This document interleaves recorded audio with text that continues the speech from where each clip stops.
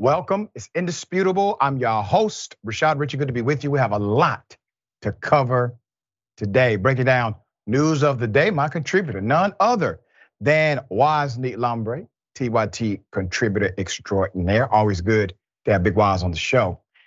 Top story of the day, ladies and gentlemen, we got a trial date. Donald J. Trump will be going to federal trial, according to a federal judge. Let's get into the weeds here. A federal judge in Florida has scheduled a trial date for next May for former President Donald Trump in a case charging him with illegally retaining hundreds of classified documents.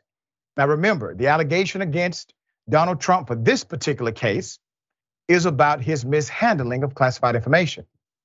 Recent information has come forward that highlights the reality of his obstruction, intentional hiding of classified documents after he was served a subpoena by a federal grand jury. Those are citizens of the country saying turn them over.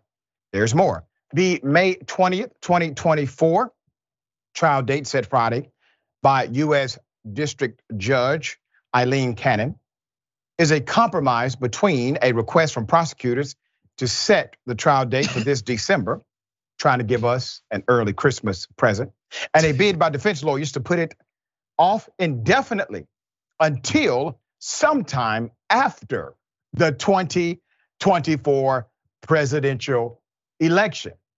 Okay, so let me say this. People are saying, well, wait a minute, this seems really political. Why would they go after a guy during a political campaign? They need to wait until the political campaign is over. Let me submit something to you. Are they, I'm talking about the federal government, trying to stop him from becoming president? Hell yeah, absolutely. Are they calculating the date of the presidential election? Yes, they'll never admit it, but they are. Why? Because if you actually believe that Donald Trump is a criminal and corrupt and mishandled classified information and more, why would you not, as a prosecutor, want to stop that individual from becoming more powerful than he is now? It's done all the time. Look at major CEOs who had their prosecutions fast-tracked because of their position of public trust and the necessity to have them isolated or neutralized to stop the corrupt activity. So it's not an abnormal dynamic when you're dealing with corruption and a person seeking to obtain a position or more power of public trust. There's more. If the date holds, it would follow close on the heels of a separate New York trial for Trump on dozens of state charges of falsifying business records in connection with an alleged hush money payment to an adult actor. It also means the trial would not start until deep into the presidential nominating calendar and probably well after the Republican nominee is clear. Though before that person is officially nominated at the Republican National Convention. Now, what in the hell does that mean? That means you are likely headed into a scenario where Donald Trump technically can have enough delegates to secure the Republican primary victory. However, if he's on trial or even convicted in the period of time in between, the Republican National Committee, because they are a private company with a board of directors, they have the authority, maybe not the will currently or the political might currently, but they do have the authority to basically say no to the nominee and do what's called a brokered convention and allow another individual on the Republican primary ticket to become the champion of their party. There's more.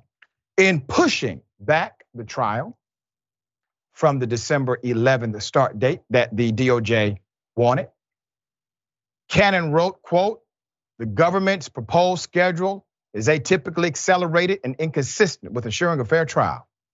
She agreed with defense lawyers that the amount of evidence that would need to be sifted through before the trial, including classified information, was voluminous and likely to increase the normal course as trial approaches.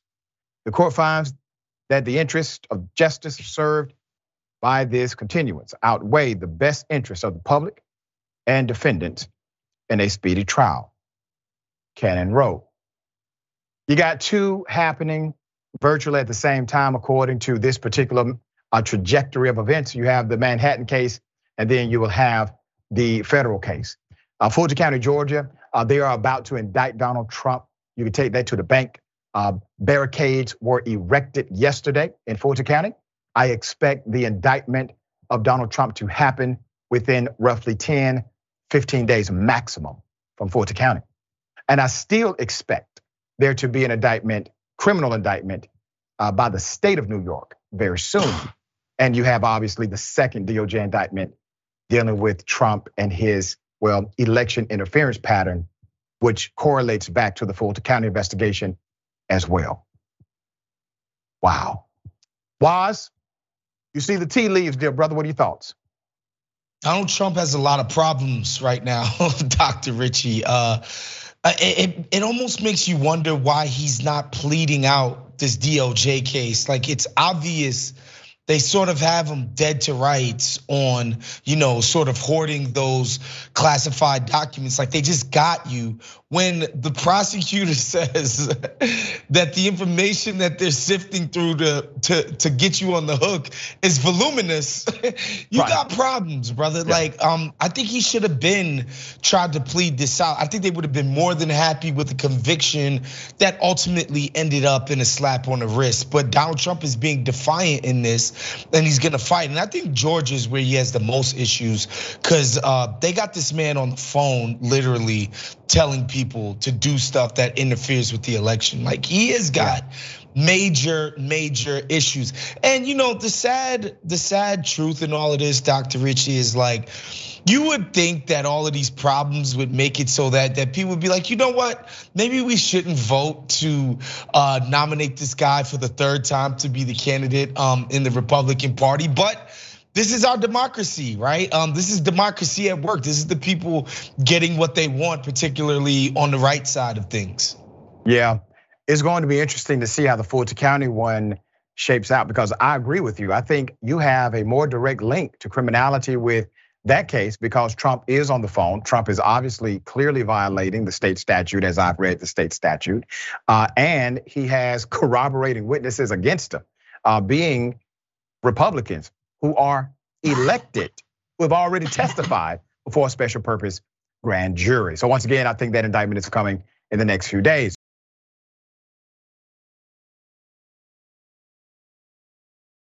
Police officers fabricated information about a murder investigation. That's the allegation. Put it up full mass. Let me give you the background. In a place called Savannah, Georgia, Savannah police lead detective has been fired for falsifying information against Marquise Parrish in a murder case. Marquise Parrish was accused of taking part in a shooting death of a 23-year-old man named Charles Vincent. 3 other people also were charged in connection to Mr. Vincent's death. But Parrish's lawyer say that the information used to get a search warrant in the investigation was completely false. Now, I'm going to take you on a journey here. And this is why attorneys should pay attention. And when you have a sharp attorney who actually provides advocacy for you side of the judicial system, they catch things like this, okay? Let's put them up full mass. Savannah Police Department says one of their very own detectives, Ashley Wood, has now been terminated for violating policies that include truthfulness and honesty. The Savannah Police Department confirmed Officer Wood no longer works for the department. Here's what the local news said. The detective falsified information, including security footage, and text messages and multiple search warrant applications tied to a 2021 murder case. Did you hear what I just said? Falsified security footage, falsified text messages. Now, who did this officer falsify the information to? To a judge. To a judge, to an officer in the judicial system sitting as a judge. There's more. The Internal Affairs investigation, launched on March 31st, stemmed from the killing of Charles Vincent and centered on whether the man charged with killing Vincent, once again, Mr. Marquise Parrish, is seen in security footage purchasing cleaning supplies in a Walmart store following Vincent's disappearance. And applying for a search warrant in the case, Wood claimed Parrish is seen on the security video, but both Parrish's defense lawyer and the assistant district attorney working the case asserted in court filings, Parrish is not present in the footage at all. Not there. Doesn't exist. Now, I promise, if the person even resembled Mr. Parrish, that DA is not going to say, that's absolutely not Mr. Parrish. They're going to make an argument in the affirmative. They're going to argue the gray rather than argue the facts. There's more. Statement from the police, Savannah. Savannah Police Department Captain Alex Tobar wrote, and I quote, Corporal Ashley Wood's actions were repeated several times throughout this investigation in terms of not reporting accurate information. Woods claims that the offense were inadvertent. However, it appears they were intentional and committed for gain, with the result being an arrest and a case closure. So let me explain how it works with police departments. When the police make an arrest, their books will indicate the case has been solved, even though the judicial system requires that the individual is allowed to face the accusers, to face trial, etc. You have the right of due process. But as it relates to police data, when they make an arrest, when they conclude this is the person who did it, they close the case. So it goes to your benefit as an officer to simply make an arrest that is conclusive based on the evidence you present. You get to move on. It doesn't matter what the DA does for the case. If the DA loses the case, the police department will say, well, that's the DA's fault. We made an arrest and we believe we caught the right person. So you see how this personal benefit dynamic works to the advantage of the corporal who decided to falsify information according to the department. There's more. Wood has now appealed her termination by writing, quote, I disagree with the decision of termination. Her appeal was denied. The decision to release Marquise after Parrish was released on bond following his initial arrest, he gave an interview with prosecutors. Prosecutors believe he was truthful in that interview, and as a result, does not believe they can prove the charges against him beyond a reasonable doubt.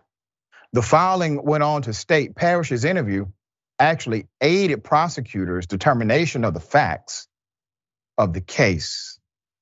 Marquise spent 2 years in jail and is still working on clearing his name. Let's put his picture up.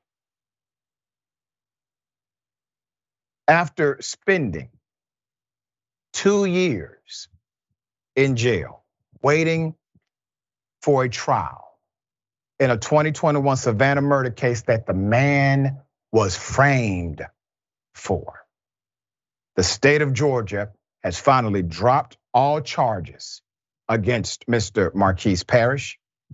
Parrish maintained his innocence from the start, never wavered. Parrish said he's not done fighting to clear his name. The 29-year-old says he has nothing to hide and that he plans to take legal action against everyone who put him behind bars for those 2 years. There you have it. You may be wondering, why was he still in jail? Well, two things happen routinely with black males who are charged.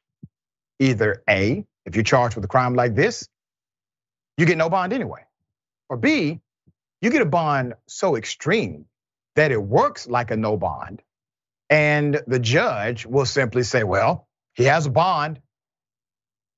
He stayed in jail for 2 years. The man was framed for a murder he never committed by a police officer, by a corporal, by somebody who was on the fast track to management. Do you think this corporal only did it to that black male? Is there an exhaustive investigation into the history or patterns that may exist by way of this one police officer? And do you think this cop was able to do all this by herself? Of course not. But Marquise Parrish had an attorney who paid attention. That attorney was the first domino that made all of their lives fall. This is the purpose of significant and good advocacy in the criminal justice system. We want to help clear the young man's name as well. Obviously, sitting inside of a prison for 2 years, waiting on a trial, knowing you never committed the crime and you know the information against you was falsified by the very officer. Who would believe him when he testified?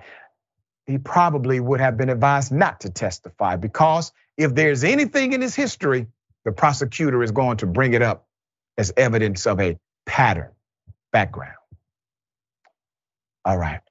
Wozni, in this case, even though 2 years later, he is exonerated, it is exposed what happened to him, but we know good and damn well this has happened to others and is happening to others right now in the United States of America. What are your thoughts? I think what makes this so insidious, Dr. Richie, is that this gets to the core of our justice system and the responsibilities that we entrust police officers, both men and women. It's about integrity. The entire system is based on this idea that when the cops bring forth evidence, we have every reason to believe that it's credible and that they're presenting stuff that they themselves think is real and true, right? Whenever the police present evidence in court, it's merely taken as fact. Oh, we got there, we saw the guy do this with his, he kind of twitched and I had to shoot him. We just take everything that they say to be fact. And so when somebody is found to be so obviously in violation of that fundamental trust and demonstrate themselves to have zero integrity, it calls into question the entire system that we run, right? And this individual, brother, he spent 2 years in prison or jail, as they would call it, waiting on a trial. He'll never get those years back. The damage to his reputation has already happened.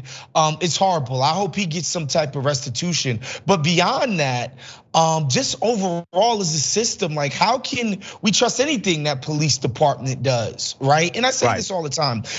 When the cops harass black people in high crime neighborhoods, they justify it by saying, look, you live in a neighborhood that's high in crime. Any of you guys could be a criminal. Why don't we use that same level of thinking with this police department? You got one bad apple that's out here committing crimes. What about your whole department?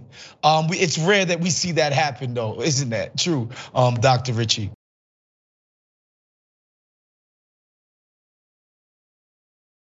I wish a Karen would. You want to call the police on them for having a barbecue on a Sunday. I feel free! Back off! I'm gonna tell them there's an African-American man threatening my life. What is wrong with you? That is not okay.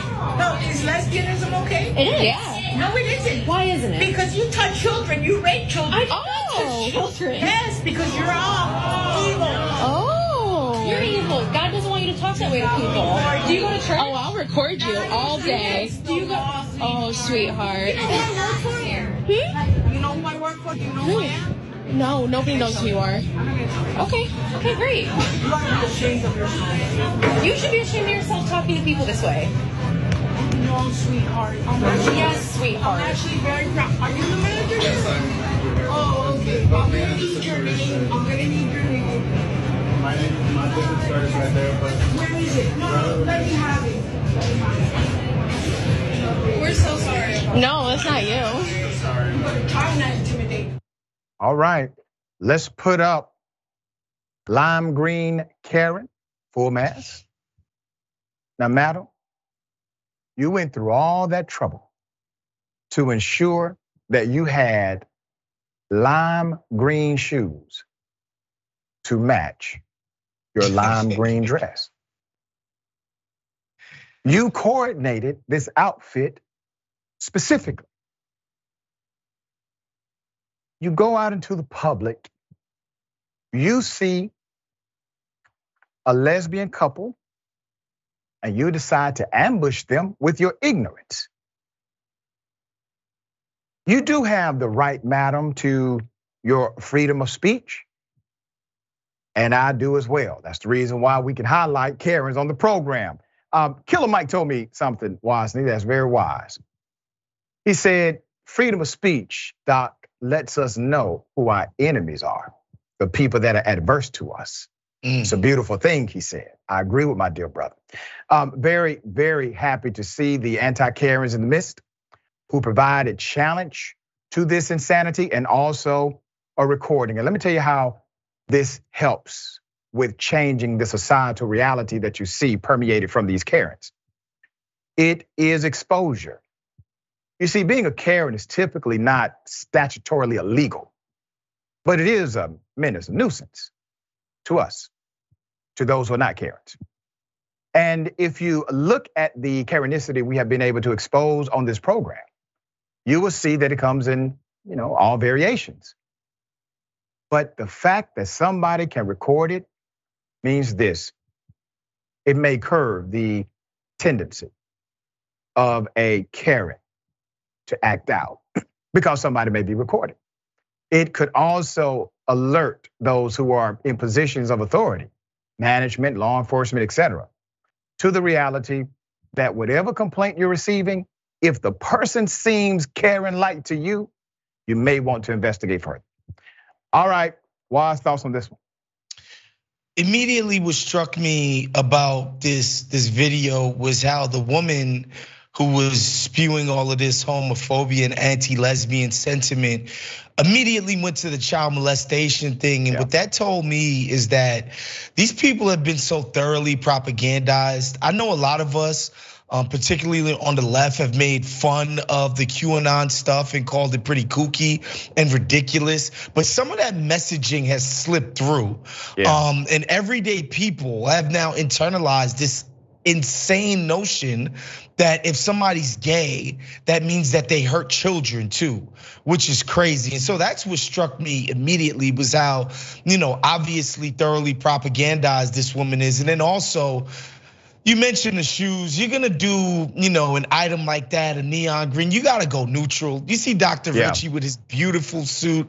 The blue tie is popping. He's gonna rock a black shoe, a brown shoe with that. He's not gonna do the blue gators the way we used to do back in the days. We've elevated past that matchy with the non-neutrals, right, Dr. Richie? That's right. Now, if you would have caught me in, let's say, 94.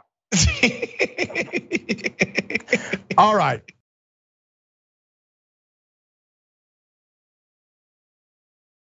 What if I said an elected sheriff shoots at black men in his own neighborhood who were selling pine straw?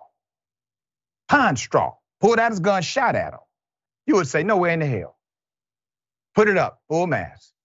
I got a story to tell you. A Georgia sheriff shoots at a vehicle of men selling door-to-door pine straw. The off-duty sheriff was at his home, decided to shoot at the tires of a vehicle of two men who were driving, selling pine straw in his community. Okay, there's more. Sheriff Howard Seals of a place called Putnam County, Georgia, was approached at his home by two men selling pine straw door-to-door in early June. After discovering they did not have a license to solicit, he told them to stay there until the deputies came to write them a ticket. When the men tried to get into their truck and say, listen, we're leaving, the sheriff pulls out his gun, fires at the men, hitting the truck tire, and made them stop and get out of the vehicle. That's just the start, okay? Once again, what is the scenario? You have two black men in a rural country town in Georgia. They are selling pine straw. They are selling pine straw. The sheriff is probably doing work outside of his home. They see him. They say, hey, we got this pine straw here. Make a good deal for it. Sheriff says, you got a license to sell? No, sir. Probably don't need one. I'm the sheriff in this town, and you stay right there until my deputies come. The hell? But first of all, I don't know who you are. You don't have on a sheriff's outfit. You haven't pulled me over. This sounds silly as hell. So they leave. And the sheriff pulls out his weapon and shoots at him. I'm going to give you some background and highlight some of the nuances that should have been highlighted when this first happened. The sheriff told the local news, it did make the news locally, quote, I knew exactly what I was doing. That's what the man said. The man said, I knew exactly what I was doing, and I'd do it again. It was appropriate in that scenario with what I was doing. I would not have done that if it was an occupied street with people around or something like that. Sheriff, it was an occupied street. The two human beings you shot at, the individuals you shot toward, were occupying the street. You shot at individuals for something that's not even a crime. I checked. It is a city citation. It's not even a misdemeanor. It's not even a criminal offense. There's more. When notified of the incident, the district attorney, the DA, who has the power to call on the Georgia Bureau of Investigation to investigate police officers independently, took a look at the case and said to local sources, quote, what this amounts to in short is two criminals have made a really poor choice by showing up at the sheriff's doorstep. And what resulted was two criminals were removed from the streets and hopefully prevented from perpetrating further crime. The DA, Barksdale, also admitted he is personally close to the sheriff. Quote, he wanted to disclose up front that he was extremely close to the sheriff, according to unionrecorder.com. DA Barksdale is the same attorney who cleared the cops in the death of Breonna Greer, who fell out of a moving cop car while being handcuffed. We covered that right here on Indisputable. District Attorney T. Wright Barksdale III also confirmed to the Daily Beast that he personally knew Lieutenant Primus, one of the sheriff's deputies, who arrested her. Damn. It sounds like, Mr. DA, that everybody you personally know, they can get away with things that seem questionable or criminal. And you are okay with publicly saying, I know them personally. This is new to us. Nobody is really covering it up. The sheriff did a press conference, yeah, I did it, I'll do it again. DA said, yeah, he did it. And the people he shot at were two criminals that we got off the street. Let me be very clear about the law. Every police officer that we have spoken to about this, and the two attorneys that we consulted, made it very clear. Police officers on duty, off duty, post-certified cops, they do not get to shoot at individuals when there is no actionable felony being committed or the threat of somebody's life in danger, including their own. You cannot make the argument here that one of those exceptions applied. These men were shot at because of a citation.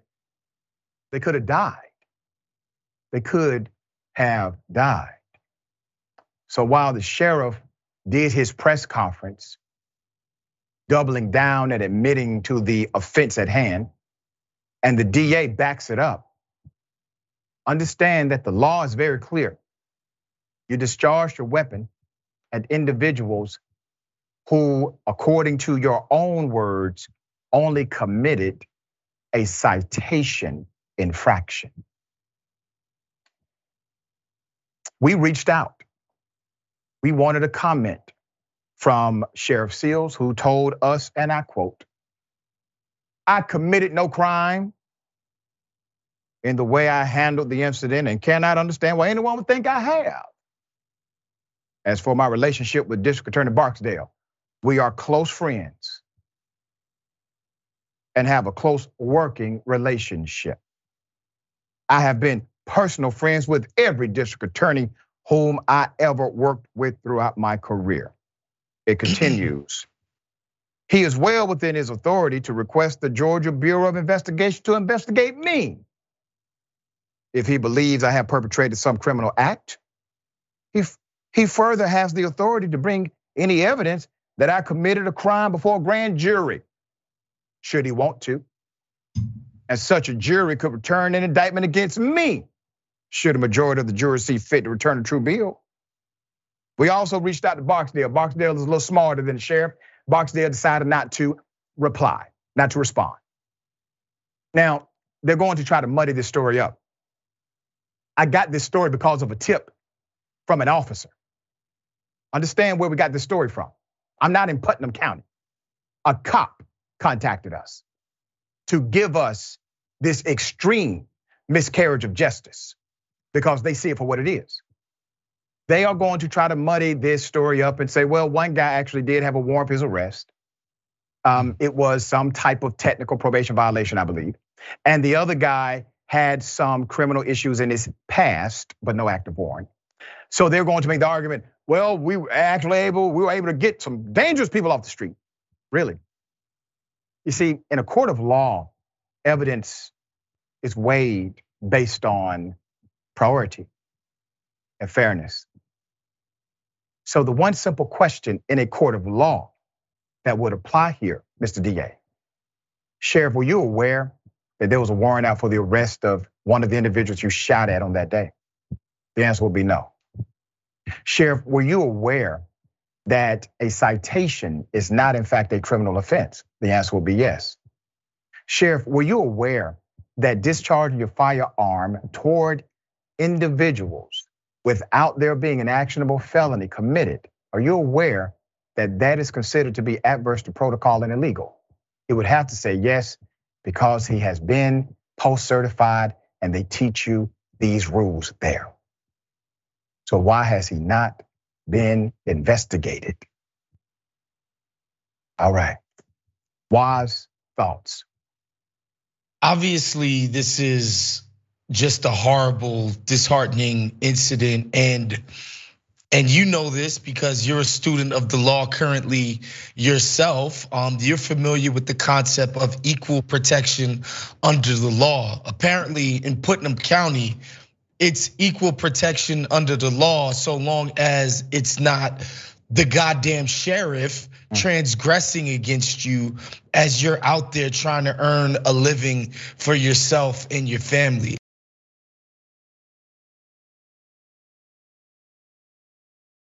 We now have some body cam footage that shows moments after a black mother was fatally shot by her own neighbor. Let's put up the pictures full mass to remind you of the background of this. Last month, AJ Owens, a black 35-year-old single mother of 4, was shot dead in front of her 9-year-old son by her 58-year-old white neighbor, Susan Lawrence, in Ocala, Florida. In what local authorities say was the violent combination of a multi-year feud amid allegations Lawrence was motivated by racial animus. Owens' death has reignited the controversy surrounding Florida's stand your ground law after Owens was allegedly standing on the killer's porch and shot through the woman's front door after knocking. She has pled not guilty to manslaughter with a firearm and assault, and is still being held at the Marion County Jail on more than $150,000 bond. Prior to the incidents leading up to the shooting, per ABC News, here it is. Body camera video revealing new details about the feud between two Florida neighbors that turned deadly. She calls constantly. Susan Lawrence making multiple calls to authorities about Ajika A.J. Owens and her children for more than a year before she was charged with shooting and killing her. What you call for? I called because the lady across the street on the phone hit me with a sign. In February of last year, Susan Lawrence alleging Owens picked up a no trespassing sign and threw it at her as she walked her dog on Lawrence's property. Sheriff deputies asking Owens for her side. I picked the sign up and I threw the sign. I literally picked the sign up, and as I walked up, I threw the sign. I said, and I can go and buy a sign too. It still doesn't mean anything. In April, Lawrence accusing Owens and her children of stealing her mail, calling her names and trespassing. How are you? Aggravated. Okay, so what's going on? Okay, I've got young ladies who just keep coming by and think it's hysterical while I'm working to bring their animals and scream while I'm on the phone. This woman was a menace to everyone in that community, okay? Based on the narrative that we now have.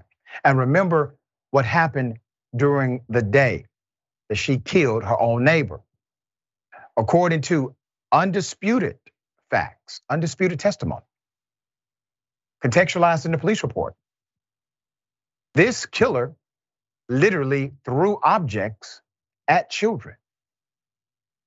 The children doing what they were told to do, which is don't argue with adults.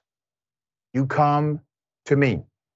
They went to their mother based on the guidance, the proper guidance she gave them. The mother hears this from their children.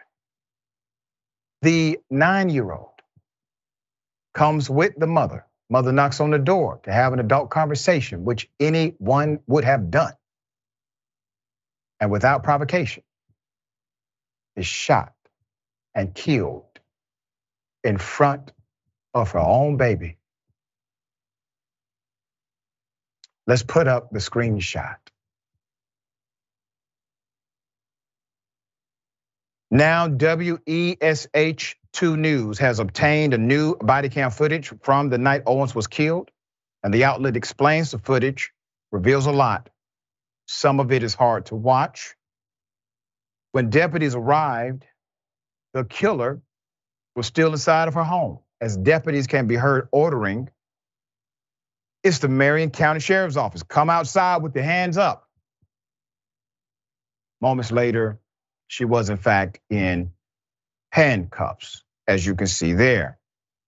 The only time she can be heard in the footage is when she's handcuffed, and when deputies gather her information, she's being placed in the patrol car. Show me your hands, show me your hands, turn around. Where's your hands? Anybody else in the house? A deputy said in the body cam video. Can I just get my water? The killer asked the deputy. No, you are not under arrest. You are being detained, a deputy said in the body cam video. Okay, I understand that, the killer says. A new video also shows the moment Owens' kids find out their mother did not survive. WESH2 News chose not to show that video out of respect to Owens' family. Let me give you details. According to Marion County Sheriff Billy Woods, deputies at about 9 p.m. on Friday, June 2nd, responded to a call regarding alleged trespassing at an apartment complex. While en route to the address, deputies learned that there had been shots fired upon arriving at the scene. They located an adult female victim, later identified as Owens, suffering from a gunshot wound, and immediately began rendering aid until medics could reach the area. Unfortunately, she succumbed to her wound and was pronounced dead. Prior to the shooting, the children of the victim were playing in a field near their home when the shooter yelled at them to, quote, get off her land, and called them racial slurs. Attorney Ben Crump, who's representing the Owens family, said in a press release, additional reports state that the killer also allegedly threw a roller skate at one of them, talking about the kids. Following the arrest, Owen's mother, Pamela Diaz, spoke about all her grandchildren have lost with the death of their mother, and she spoke about the burden they now carry. Owen's 9-year-old was with his mother when she was killed. In his soul, in his heart, is his fault that his older brother, his baby sister, and his baby brother, as well as himself, would never see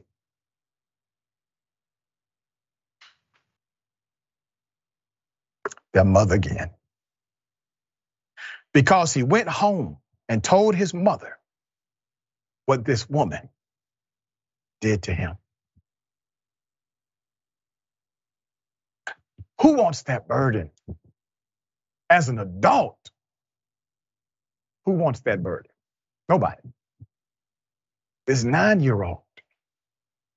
9 is obviously a very young age, but cognitive enough to understand how heavy, how severe, how final death is. To the grandmother, you become now the personification of two people, of your daughter and of the grandmother that they've always known. To the 9-year-old, this is not your fault. This is a cause and effect relationship of the kind of nation that we're in, the kind of indoctrination that leads to racist, evil people like the woman who killed your mother. And I will offer this as well. My faith background teaches me that it does not end with this physical body, that there's so much more to life than the now. All right, Wasney, thoughts? I believe I was on with you guys when this story first broke. It's just obviously just tragic. The footage in the aftermath where this woman is sort of resigned to the fact that she just committed one of the most heinous acts. She didn't even put up a fight. She knew that she had done something just completely horrible and tragic. I don't know how a family picks up the pieces after something like this. Obviously, our thoughts are with the loved ones. But yeah, man, I don't know how we move past this kind of thing in a country where we're producing people with this level of hate for their neighbors. You know, this isn't even an encounter with some stranger out and about. Like, these are the people that you're in community with. That's right. And you're having these kind of conflicts that lead to death. Man, I have to believe that we can do much better than this as a people in how we treat each other and how we encounter each other. You know, it should never come to this with the people that you live with, that you live amongst. Yeah. We gotta be better than this. That's right. We will follow this as it develops.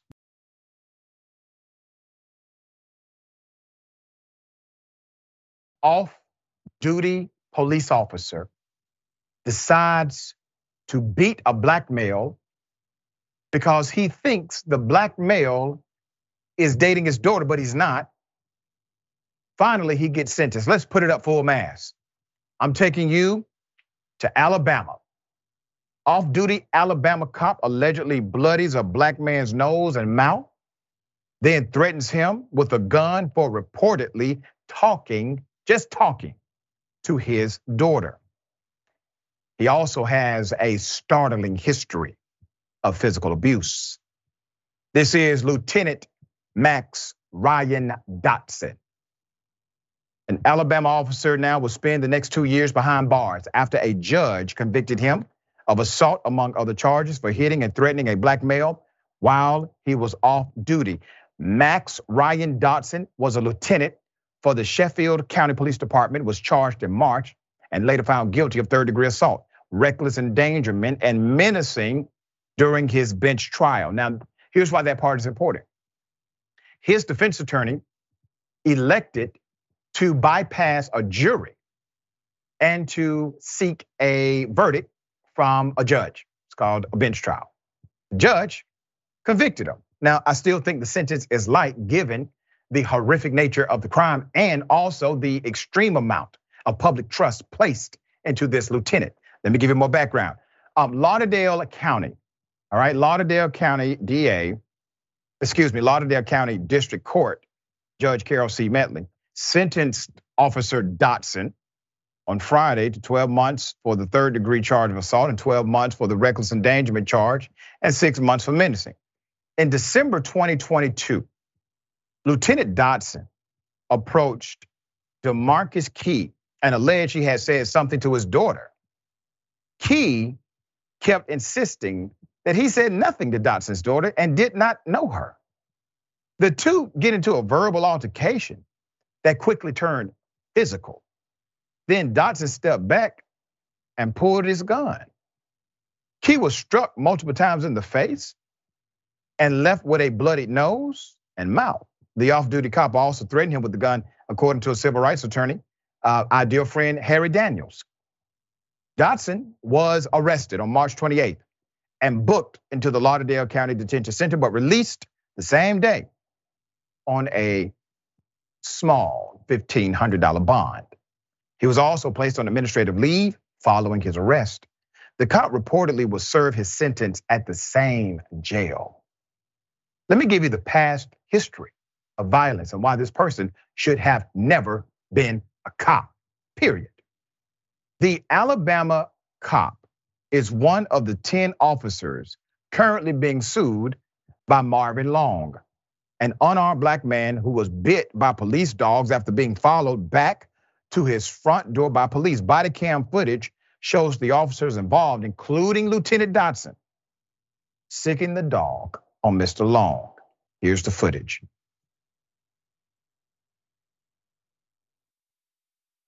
Is this your property?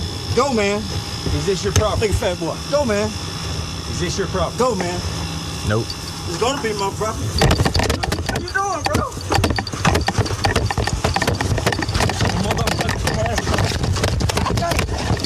You must be. What's going on, man? What's up?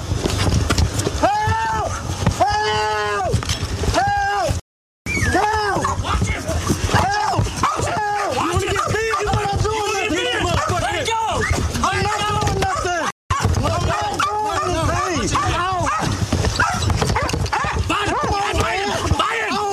him! Come on, stop, man. Buy him! Stop. Done! Stop. I ain't got no courage. We're resisting! Get him!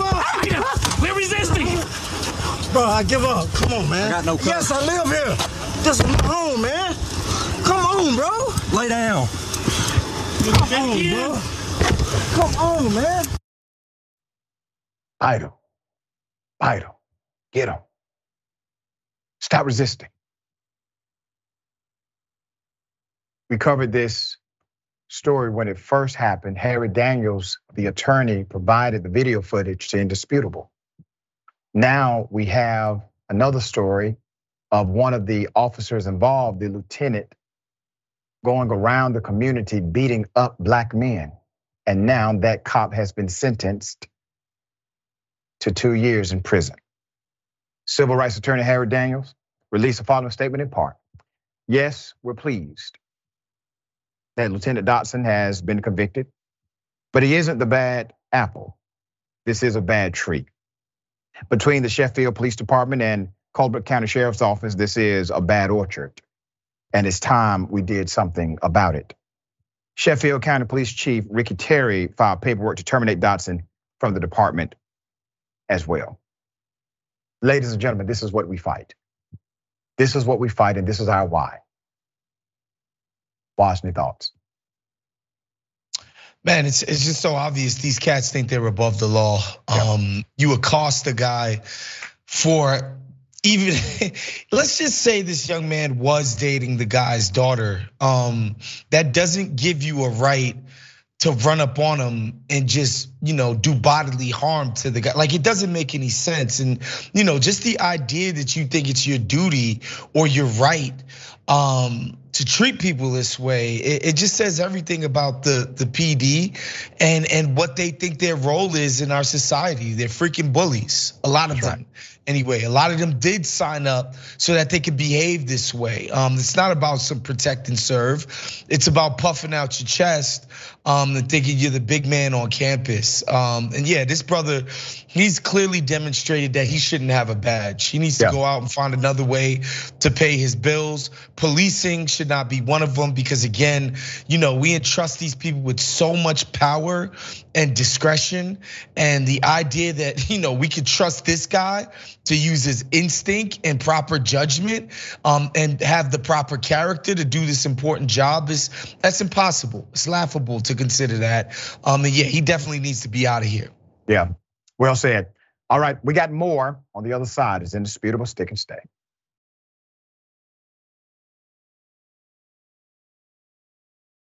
Well, let me say this. There are cops who decided to call children ghetto and other words I cannot say on air, but they're still, they're going to be on duty.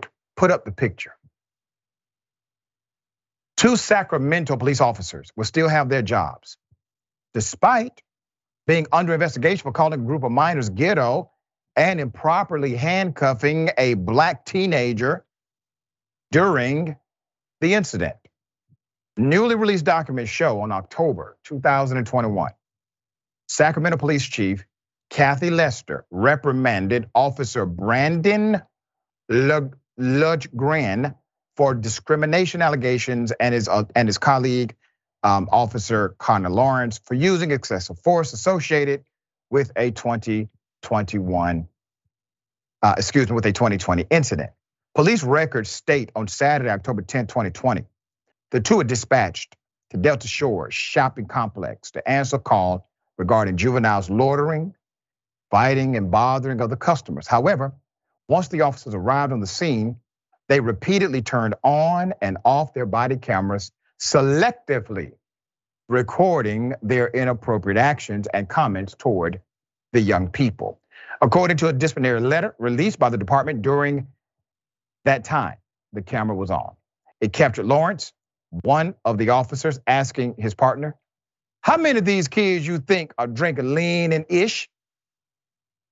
One of the officers, his partner, answered, "All of them." Abuse of power, let's go to it. The department said they failed to use their training regarding the Racial and Identity Profiling Act and use force even when it wasn't called for. An example of this is when Officer Lundgren had a conversation with one of the young black teens about having guns to be cool to their friends and referring to the young people as a pack of wolves out there destroying the community.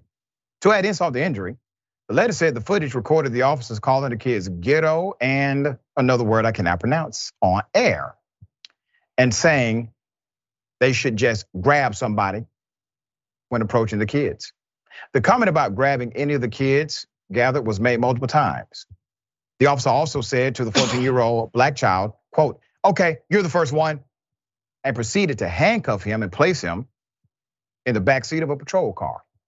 According to the letter, the teen was handcuffed for 27 minutes. However, no one from the department documented the incident. This is a crime against a minor. Phony consequences. Despite public outcry, both officers were only required to complete training a year after the altercation. Officers Lawrence and Lundgren were required to attend a 3-day immersion training course that involved resilience, compassion, and leadership for law enforcement. Both of the officers involved, the city and the Seattle Police Department, have remained silent about the release of their records and have not addressed the severity or appropriateness of the reprimand they received for their actions. Community organizer Sonia Lewis said, and I quote, "People in the black community have stressed for too long that training doesn't deter this type of behavior. It's a culture. It's a norm of law enforcement. I would like to see suspensions unpaid. We need to hit them in the pockets too often when something really goes awry. It hits the taxpayer in the pocket when huge settlements are paid out for wrongdoing by cops. That's one way to do it. Thankful for your advocacy and leadership. Another way is to, 1, fire them, 2, investigate them criminally, and 3, make sure the young men who had this happen to them sue. All right, Wisney, thoughts here? Is it too much to ask that these guys don't have absolute and utter contempt for the communities they serve? Right. Like, is that just too much to ask? Even when, I mean, like, this is before we even talk about the idea of just kids, children, can we just do that? Can we just not look at these guys as vermin, as blights on the society, and as people, and treat them as such? Like, I feel like that's not unreasonable and asked, Dr. Richey. Not at all, and it's unfortunate that it's come to, well, that low of a bar. Just don't be, racist openly against our communities. Yeah. Insane.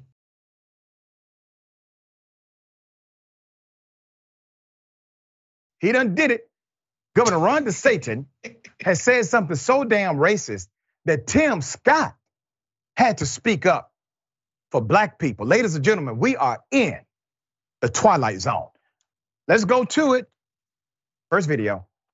As a country founded upon freedom, the greatest deprivation of freedom was slavery. There's no silver lining in freedom, in slavery. The truth is that anything you can learn, that any benefits that people suggest you had during slavery, you would have had as a free person. What slavery was really about separating families, about mutilating humans, and even raping their wives. It was just devastating. So I would hope that every person in our country, and certainly running for president, would appreciate that. And listen, people have bad days. Sometimes they regret what they say, and we should ask them again to clarify their positions. Senator Tim Scott says people have bad days.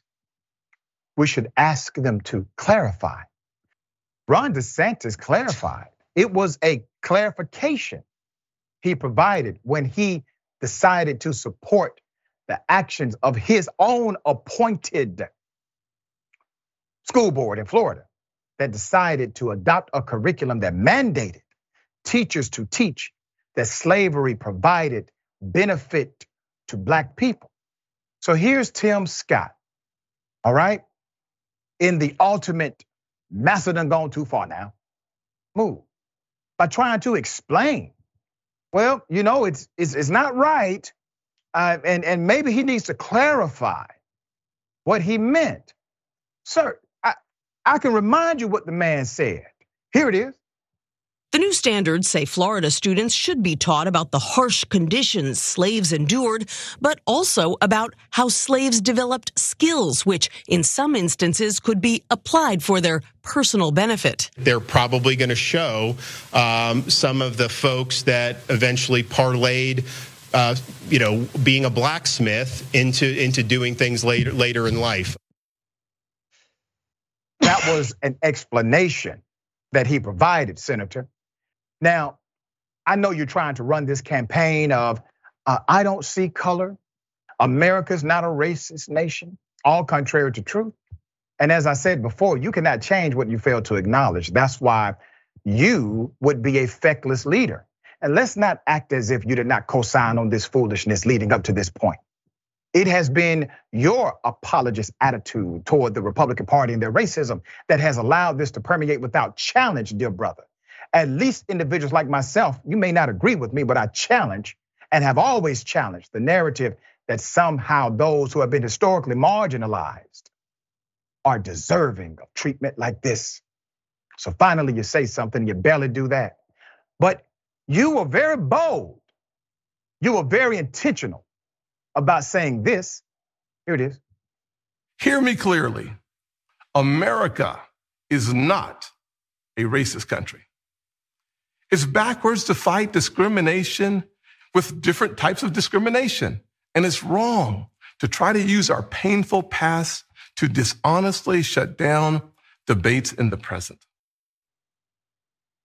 Senator Scott, you literally have admitted that the law now in Florida as it relates to our children, our most precious and valuable resource, is racist.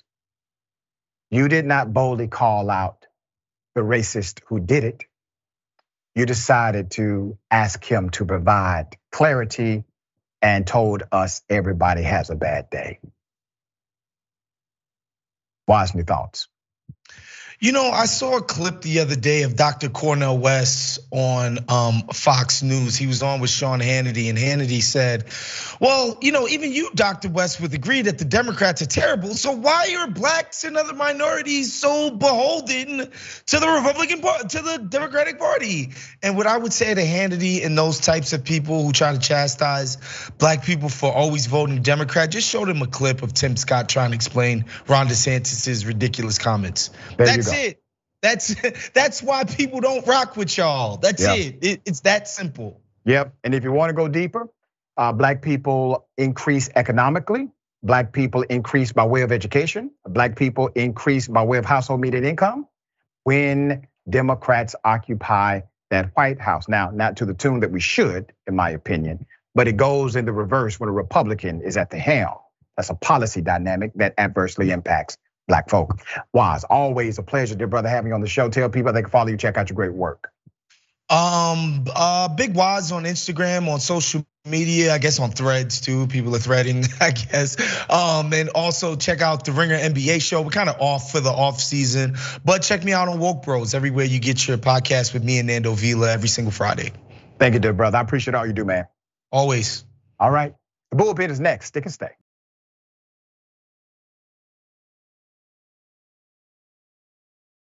Welcome to the bullpen.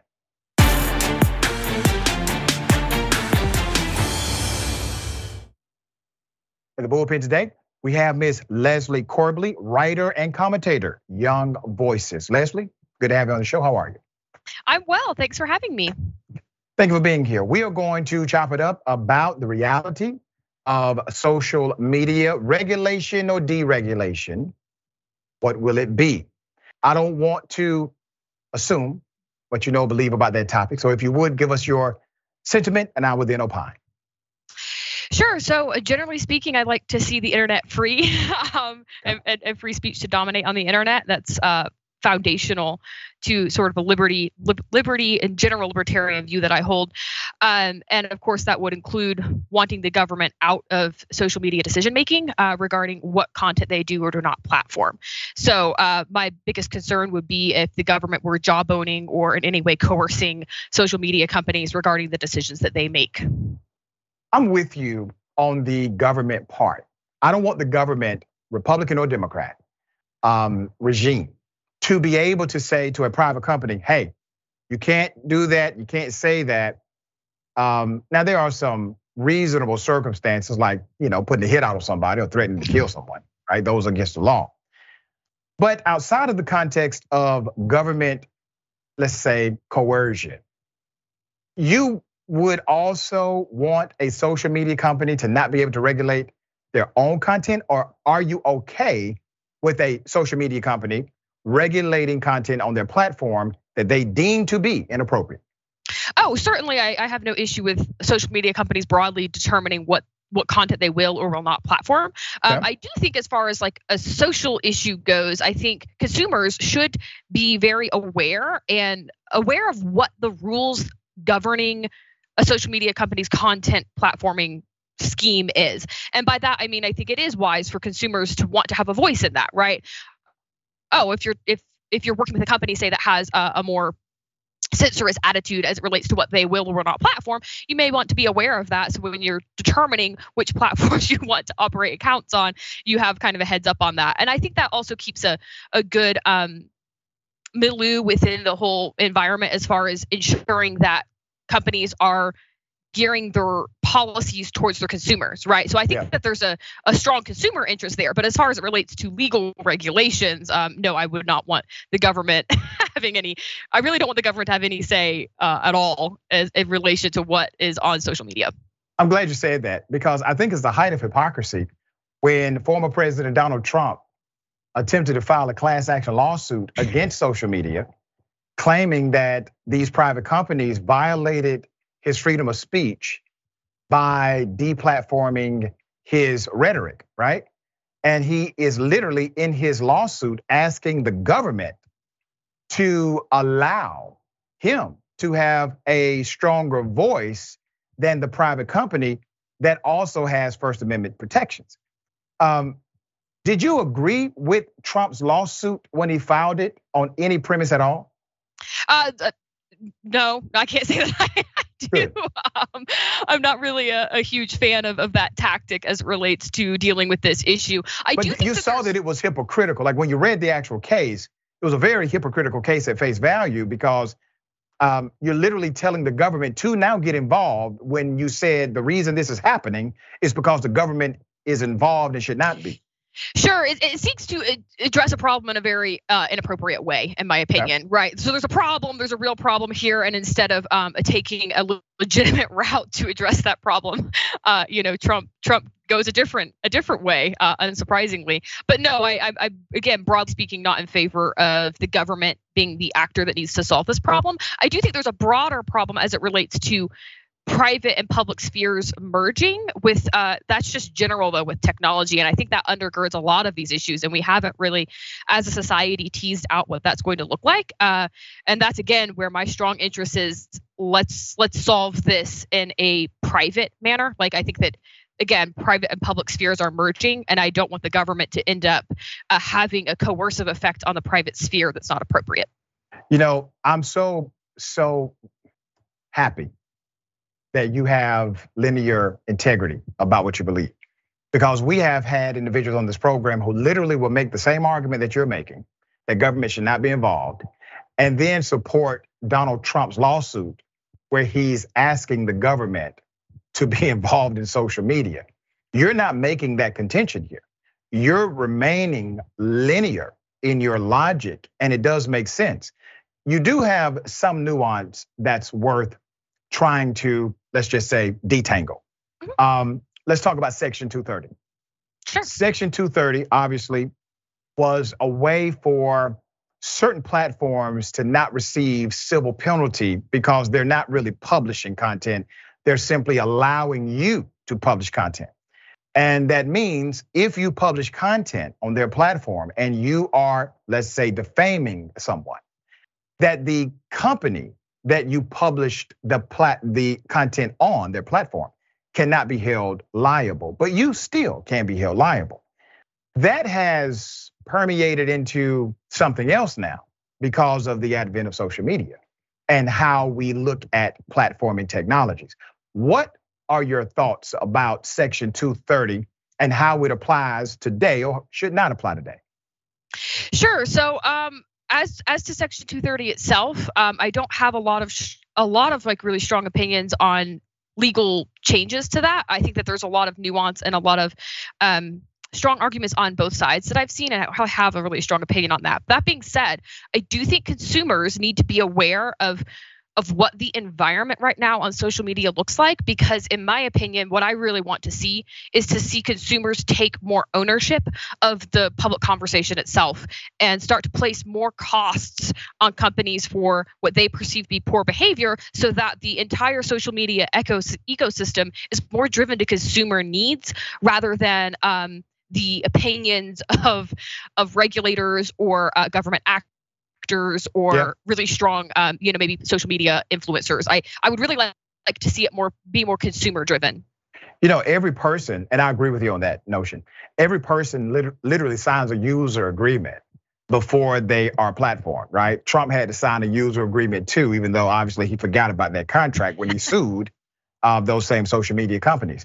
Now, personally, I don't want a social media platform that allows for racism, N-word, etc. Because I have a daughter and I have young mentees. I don't want them exposed to that because they are on the platform. All right, I would prefer to protect them from it. So I'm okay with the private company saying, these are our rules. This will get you deplatformed. Don't do it. If you do so, it'll be at your own peril. You're not arguing like, let's say, Elon Musk once argued. He doesn't argue that today as much. But you're not a purist in that sense. You're not saying all speech, no matter what, should be allowed and companies should have no right to regulate that kind of speech. That's not your argument. No, that's not the argument I'm making right now at all. Weirdly, what I'm saying is I think there's actually a bias that I want to bring up in the tech sphere, and a bias towards the idea that information traveling as quickly as possible to as many people as possible through as many like mediums as possible is sort of always a good thing. And I think that it can be depending on the context. And I think a lot of what we're missing at the time right now with social media and with our conversations in the sphere is context itself. Like there are times when allowing as much speech as possible in a private setting is more beneficial. And then there's times where you can have a more private event or something where limiting the type of people there or limiting the speech there has benefits as well. So I think a lot of it's context dependent. And of course, I want companies to be able to allow whatever speech they would like. Yeah. I just don't want the government to have anything to do with regulating speech in any way, shape, or form in the public sphere. Well, that's what the Constitution basically says. Once again, with appropriate restrictions or allowances for that. I will say this, 57% of Americans are actually in favor of the regulatory dynamics that exist contextualized in the private company, not the government, but the private company. And only 15% of Americans, based on the YouGov.com survey, actually would like to see less regulation as it relates to these private companies. Private companies, at the end of the day, they're the ones who have to drive this ship, not the government, and obviously not a lawsuit telling the government to get involved. Yeah, I think at the end of the day, individual responsibility also should drive this as well. That's what I mean as someone who cares a lot about freedom and responsibility. I think that those run together. And I would really like to see the public conversation geared more towards the consumer rather than I still think that's really what's governing the conversation right now. And I would prefer to see that driving the ship rather than the desires of regulators or the kind of job owning that we're seeing right now that sort of tends to drive where the conversation is headed. And of course, I do think, again, from a consumer standpoint, I think consumers should be very aware of this, like, for instance, the size of a social media company, the kind of values that they espouse to have so that they can be aware as they're navigating what is an increasingly complex media landscape, what it is that the company stands for and whether the consumer wants to engage in a specific manner with that company. I think if individuals take quite a bit more of an empowerment stance within this sphere, it would have a lot of benefits. I think it would definitely transform some things. Truth Social, for example, Donald Trump's social media platform, they had a premise in the beginning that basically said everybody's welcome, you can say what you want to say. I joined just to mess with them. I was deplatformed immediately. So it shows the hypocrisy in their own proclamations about how this should work. I'm with you on the private sector part. I've always believed that the consumer should drive the ship with the private company. The government getting involved is messy, but let me give you a nuance even to that. Let's say the government has a list somewhere. It could be CDC.gov, it could be the White House. And they say, these things we hold to be true. These things we hold to be false. And a private company said, you know what? We're going to look at that as part of our weighing of what we decide to classify as misinformation or not.